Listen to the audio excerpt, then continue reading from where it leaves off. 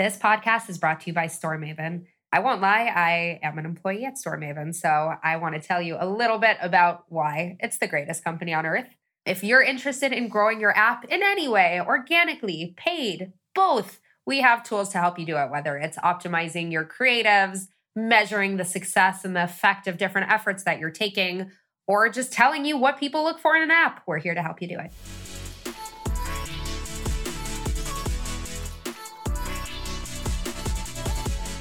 Within the TikTok, you can really achieve a great success. However, if you're launching the specific paid marketing activity with the TikTok, there are some challenges. Those creatives doesn't last long in the platform. They don't create this snowball effect, which we can see on YouTube creative. Welcome to Mobile Growth and Pancakes, a podcast by StoreMaven. We break down how and why mobile apps grow. In each episode, we invite a mobile growth expert onto the show to break down a specific mobile growth strategy, how it worked, why it worked, and what they would do differently. I'm your host, Esther Schatz. Hey, everybody, and welcome to another episode of Mobile Growth and Pancakes. I'm your host, Jonathan Fishman, and today I'm really excited to be here with Alex Rubin, who's UA lead at Product Madness. Alex, what's up? Hello, Jonathan. Nice to be here. Thanks. Do you want to introduce yourself a bit and a bit about your path and how you got to where you are today? Yeah, sure. So I'm Alex. I started working in the marketing in 2015 as a UA manager.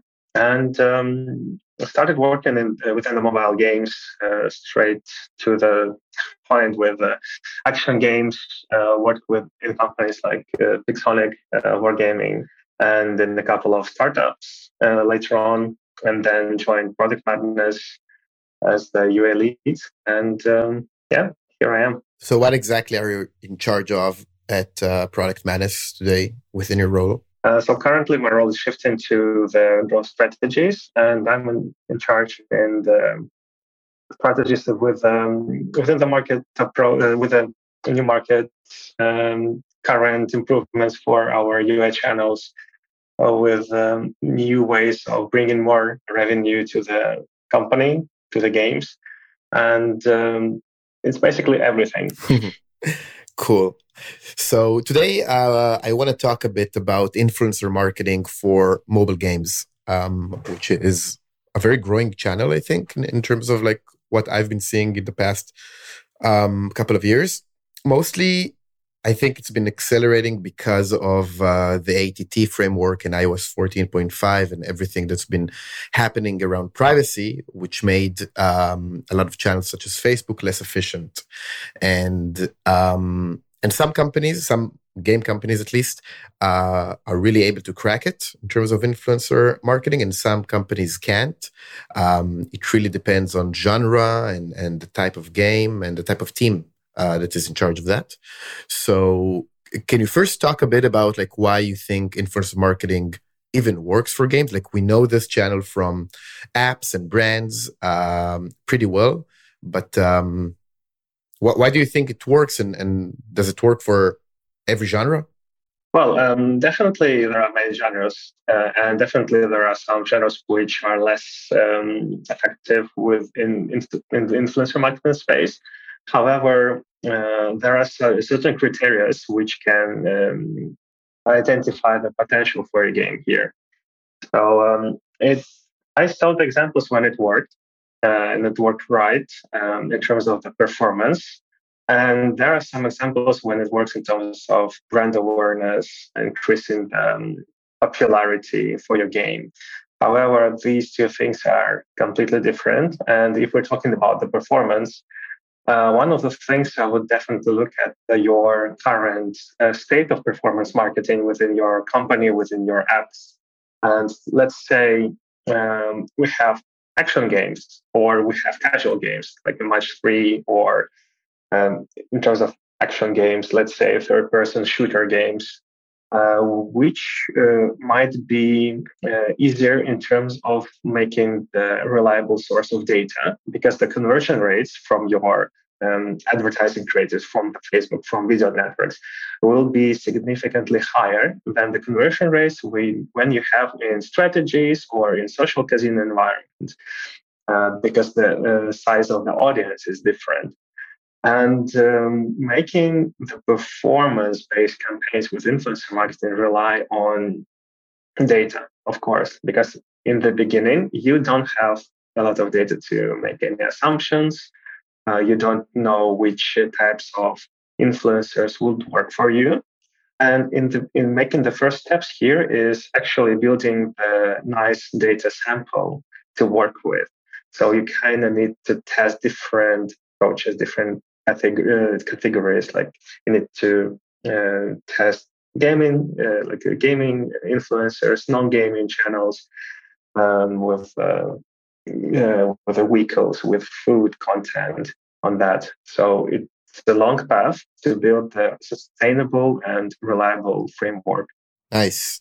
So let's talk a bit about your process, in Product Madness, and a process that our audience can take in and implement wherever they work. So you talked a bit about identifying the right influencers. So how do you approach the research part of it? How do you identify somebody who has not only a large following and an audience, but the right audience for your game? And if you can give us some context on who these people are, who are these game influencers, what do they do? And also how do you research the channels that they're on? I know the TikTok is extremely popular, but there's a few channels. So how do you approach that research piece? So we have two types of influencer activities. One is when we search in collaboration with our partners, with our vendors, the right fit for the audience, and we're selecting together which influencers would do the best creatives for us, and then we launch these creatives across paid advertising in multiple channels. One of the example is the TikTok. We had a huge success with a few influencers, which we picked in the collaboration with the partners with the TikTok, and produced some video creatives based off their produced some creatives together, which actually led to very huge success within TikTok platform. It didn't work on YouTube or on Facebook. It was strictly TikTok-based creatives. And when we're talking about finding the right channels, let's focus on YouTube, because on the YouTube, obviously, there are different genres, and there is a different ways of measure, different type of measuring. So on YouTube, we work. Firstly, we start with an assumption. So what our audience would watch on YouTube. So would it be game-related creatives, or would it be something different? Would it be something more generic, such as food and food? The people which are making some cooking channels. Sorry. And within the cooking channels, we can see which influencer is how are they made previous ads? Was it creative? Did they just read from the script, or is it something that they produced themselves in terms of creative production? So there might be some channels that only read through the script and doesn't really dive into your game, into your product. But there are some creative channels on YouTube that put a lot of effort into creative production. And let's say, for example, we had one nice experience with a rap singer, which recorded an amazing song for us with a nice rhythm, with a nice energy, and even the campaign we launched with him was, I'd say, ROI positive, and we made a few videos out of this, which actually outperformed everything we launched on YouTube through the Google UAC. So in this creatives, more than 60% of impressions um, came out of USC campaign to this creative, and it became really quickly the top performing one within Google USC. But we need to keep in mind that if there should be an affinity within your platform and the creative. So you're not, well, there is a less chance to get success with launching Facebook creatives on YouTube, for example, and vice versa. So, yeah.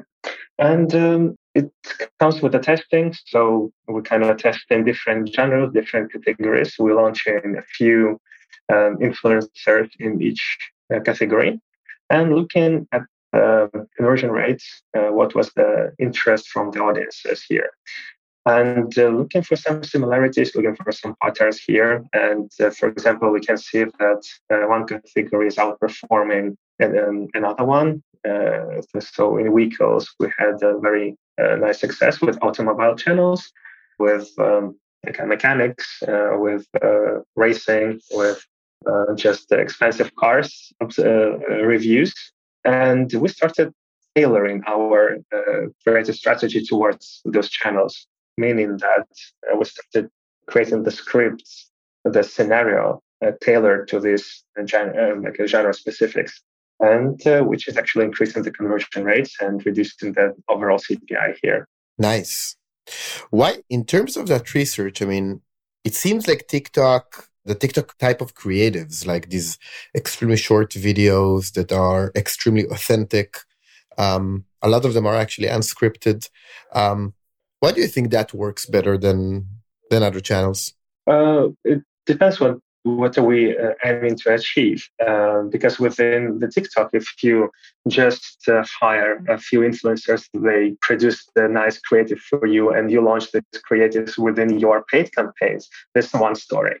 You can really achieve a great success in meaning the uplift in conversion rates, driving more installs with less CPI. However, if you're launching the specific paid marketing activity with the TikTok, there are some challenges. For example, those creatives doesn't last long in the platform. It's kind of less. So that doesn't last long. They don't create this snowball effect, which we can see on YouTube creative, because videos on YouTube last, let's say, forever. And after 1 year of launching the campaign, you're still receiving some installs out of this. So you can forecast the snowball effect, which will eventually reduce your CPI out of the whole activity. But and also the tracking links on YouTube stays in the description, and you can measure the initial impact. You can measure pretty much everything out of here. But on TikTok, there are less tracking link. There are less places to put your tracking link into. It will disappear after a couple of days. Yeah. All right, so let's move into execution. I mean, you mentioned working with partners, and you talked about that trap artist. Like there's some influencers that are extremely unique and have their own type of deal. But there's also ways, and there's a few agencies out there that offer you a way to streamline that process and scale it, because it doesn't scale if you need to talk to each influencer and strike a deal. Exactly. So how do you approach this? Yeah. So we work with a few agencies which creates media plans for us based on our requirements.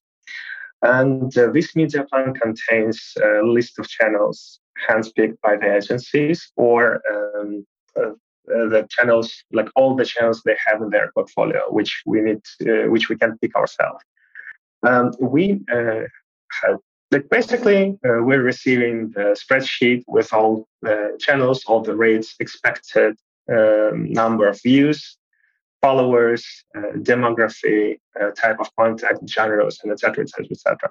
Once we have it, we can play with the data here. So we can run our own forecasts based on our previous conversions, previous experience with these channels. So let's say we know for sure that our average conversion within a vehicle category is X, and we can multiply this conversion from from impression to install to the average number of views which we can expect from each channel.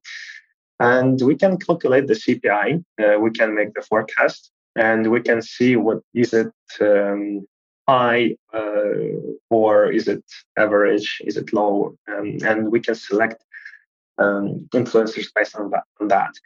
As well as we can see that some channels could be more creative, and we can estimate possible differences within conversion rate. And it comes with it all ended up with a total forecast for the whole campaign, how many views we can achieve per category, which conversion rate we can achieve within this category, which CPI we can achieve. And then we can see, based on our past experience, which categories or channels were more responsive in terms of the driving the revenue, the actual revenue. And having the reliable sample size for making the forecast is the essential part and the hardest part, because it will comes after you experimented a lot and spend a lot of money for to make this data sample happen. Cool. I want to go back a bit into creatives. You talked a bit about creatives, but you mentioned two examples there that I found really interesting. First of all, there's cooking shows, which seems kind of unintuitive, but I assume that you use that to promote a cooking game. Is that true? Well, we don't have a cooking games. We have a social casino slots, and for some apps, our audience is mostly females, and we found a few channels with the close affinity for our audiences. And we're also exploring everything we can within Facebook Analytics. We're looking towards what is our audience into, and trying to experiment even more. And the food category started as an experiment, and we suddenly seen the good results there. Awesome. And we decided to try again. No, because it's really creative. I mean, if you think about it, like when you start thinking about like who's going to be the right influencer to promote my game, you think about folks that are, generally talking about games, how to play them, streaming themselves play, stuff like that. But this is really creative to think about like which type of channels or which type of influencers have an audience that is basically the audience that you're aiming the game for, and would probably have a pretty significant affinity to your game if promoted there. So that's really creative. And I guess the same thing you thought about the same direction with the rap artist. It's again started with an experiment, and we found that the previous ads made from this artist were really, really exciting, energetic, with a positive vibe. And we decided, why not to try this for us? Some channels are generic. So some, let's say, everyone watch the news, everyone watch the weather forecast, or watching the music channels, or everyone saw some cooking shows. So it's hard to pick it's hard to say, okay, our players are mostly into the food or into the music because it's too generic. But looking at the way those creators advertise the certain products, make you feel, okay, there might be a chance to have something creative. Even though we might not have a positive ROI out of this campaign, we might find a nice creative concept and make a few videos that we can advertise across other channels, which eventually pay off. Yeah, that's really, I just want to pause a bit on that point because it's really, really important. some of the value, or could be a very significant portion of the value of influencer marketing, is that you can actually repurpose the content that you have and use it as ad creatives. And we talk about it, but there's so many teams out there that just miss out on that opportunity, because if it's the right type of content and it's extremely authentic, or extremely creative, like that that song that you mentioned, it could really really work well as a creative on other channels as a performance as a performance marketing campaign. So just wanted to pause about that on that for a bit. Yeah, it could work. However, YouTube creatives tend to work better with Google UAC because they're advertising on YouTube. So there is affinity within the platform as well. So it's up to your guys' creative teams to figure out how to make this more suitable for other channels. Cool. And measurement, you talked a bit about tracking links, but talking specifically solely on the influencer campaign that is happening, not about those performance marketing campaign that you run afterwards. There are two types of ways that you get value out of it. First of all, there's direct response, like folks watching the influencer talking about the game, and tapping the link, basically, which could be a tracking link, and then they get to the App Store, to your product page, and download the game, hopefully. And then you can use the tracking link to attribute those installs to the influencer campaign. Yeah. The other part of how you get value out of it is an indirect effect. And I had a really actually, one of our founders had a really interesting conversation about this. I think it was a year ago, with a company, one of these agencies that do influencer marketing. And they were really interested in measuring that indirect effect. And what they found is that they were able to attribute about, I think it was between 75 to 85% of all installs that one of their clients was able to receive through an influencer campaign to branded search. So folks watched the influencer talking about the game. They didn't do nothing. They didn't do anything on the platform. Didn't tap or click any links.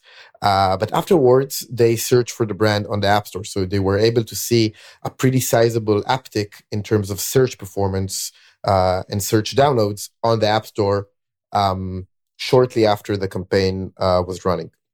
So it could be a few hours later. It could be a couple of days later. But it's just a huge, like, if you don't take that into account, you might conclude that an influencer campaign didn't have a positive ROI. But it's just the way that humans behave. Not everybody, especially like on YouTube, something that that probably you noticed as well. Like, a lot of campaigns on YouTube don't lead to direct response, because folks are in the middle of watching a piece of content. They're not a lot of them are going to like break that experience, click on the link, and go to the App Store. They want to finish watching the show, the content, whatever they're doing. But they remember that, and then they search for that app later on the App Store. So really important there. So how do you approach measurement in a holistic way? Do you try to take that into account? Oh, yeah, definitely. One of the things we are looking at is keyword searching. So we're looking at the search trends, and obviously not everyone is clicking on the tracking link right after they made the view. In order to, we can work in all directions here.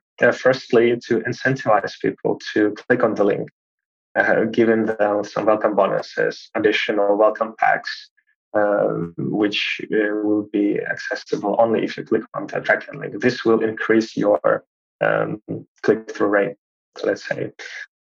But not everyone is clicking on the link, and not everyone watching YouTube from the mobile phone. Some people watch it from the TV or from the PC or whatever. We also put QR codes to make this click even easier. However, so this is about the tracking, the tracking, like direct response. Within indirect response, it's there is a trick how to measure it easily, but not only looking at the keyword search, not only looking towards the trends, but let's say you're launching one campaign with one influencer. You will probably won't see a huge impact on your organic traffic, because if the players didn't click through the link and still install the game through search, they will be counted as organic user. In order to estimate the impact of your influencer campaign, one of the things we're doing, we're launching a massive campaign within a shortened period of time. We're launching many influencers within 2-3 days. And this is actually helps to create the big, massive impact and help us to see what is our organic traffic looks like after the campaign launched. So we always see the spike within organic. We can compare this within our average organic rates for those days, and we can see the difference. And we can attribute this difference to the influencer campaign as well. Nice. No, that's really smart. And thinking about this, even taking this a step further, actually, when you drive a lot of downloads, you also, you talked about organics, but organics, we can unpack that to search and browse. So this actually has a positive value on browse performance because more first-time downloads, the higher you rank. So your ranking increases, and then more users that are just browsing the charts see your game and have a certain probability to download it. So because it ranks higher. So that's another way of thinking about the value there, but pretty cool. So we are running a bit out of time, but I want to ask you a few last questions we ask all of our guests. So first, if you can give just one tip to an aspiring mobile growth marketer entering the industry even today with everything, all the changes that are happening, what would it be? Always be open-minded, and the industry is always changing. And it's really, really easy to get stuck into your past experience and make the decisions out of that. But still think that nothing lasts forever. And you always keep the room to test more, even though you think you're right. There will always be the chance you are not that right, and you need to consider all the options. Mm-hmm. Cool. And a content recommendation. What is your favorite mobile growth resource? Well, most of the content I'm consuming out of the LinkedIn because the people are sharing something interesting. Also, there are some magazines. Well, some websites I'm looking at. It's a Mobile Dev Memo from Eric Surford. And looking at the blogs from most of our vendors, partners, and here awesome. It is. I think there are some interesting topics on Reddit as well. Cool. And finally, the most important question, what is your favorite flavor of pancake? Salted caramel. Salted caramel. You can never go wrong with that. Absolutely. And finally, if people want to reach out to you to talk about everything we talked here about here today, how can they reach out? I have a LinkedIn profile. Awesome. So LinkedIn, reach out to Alex Rubin if you have any questions. Cool. So this was a pleasure. I really enjoyed this conversation, and thank you for doing this. Likewise, Jonathan. Thank you so much.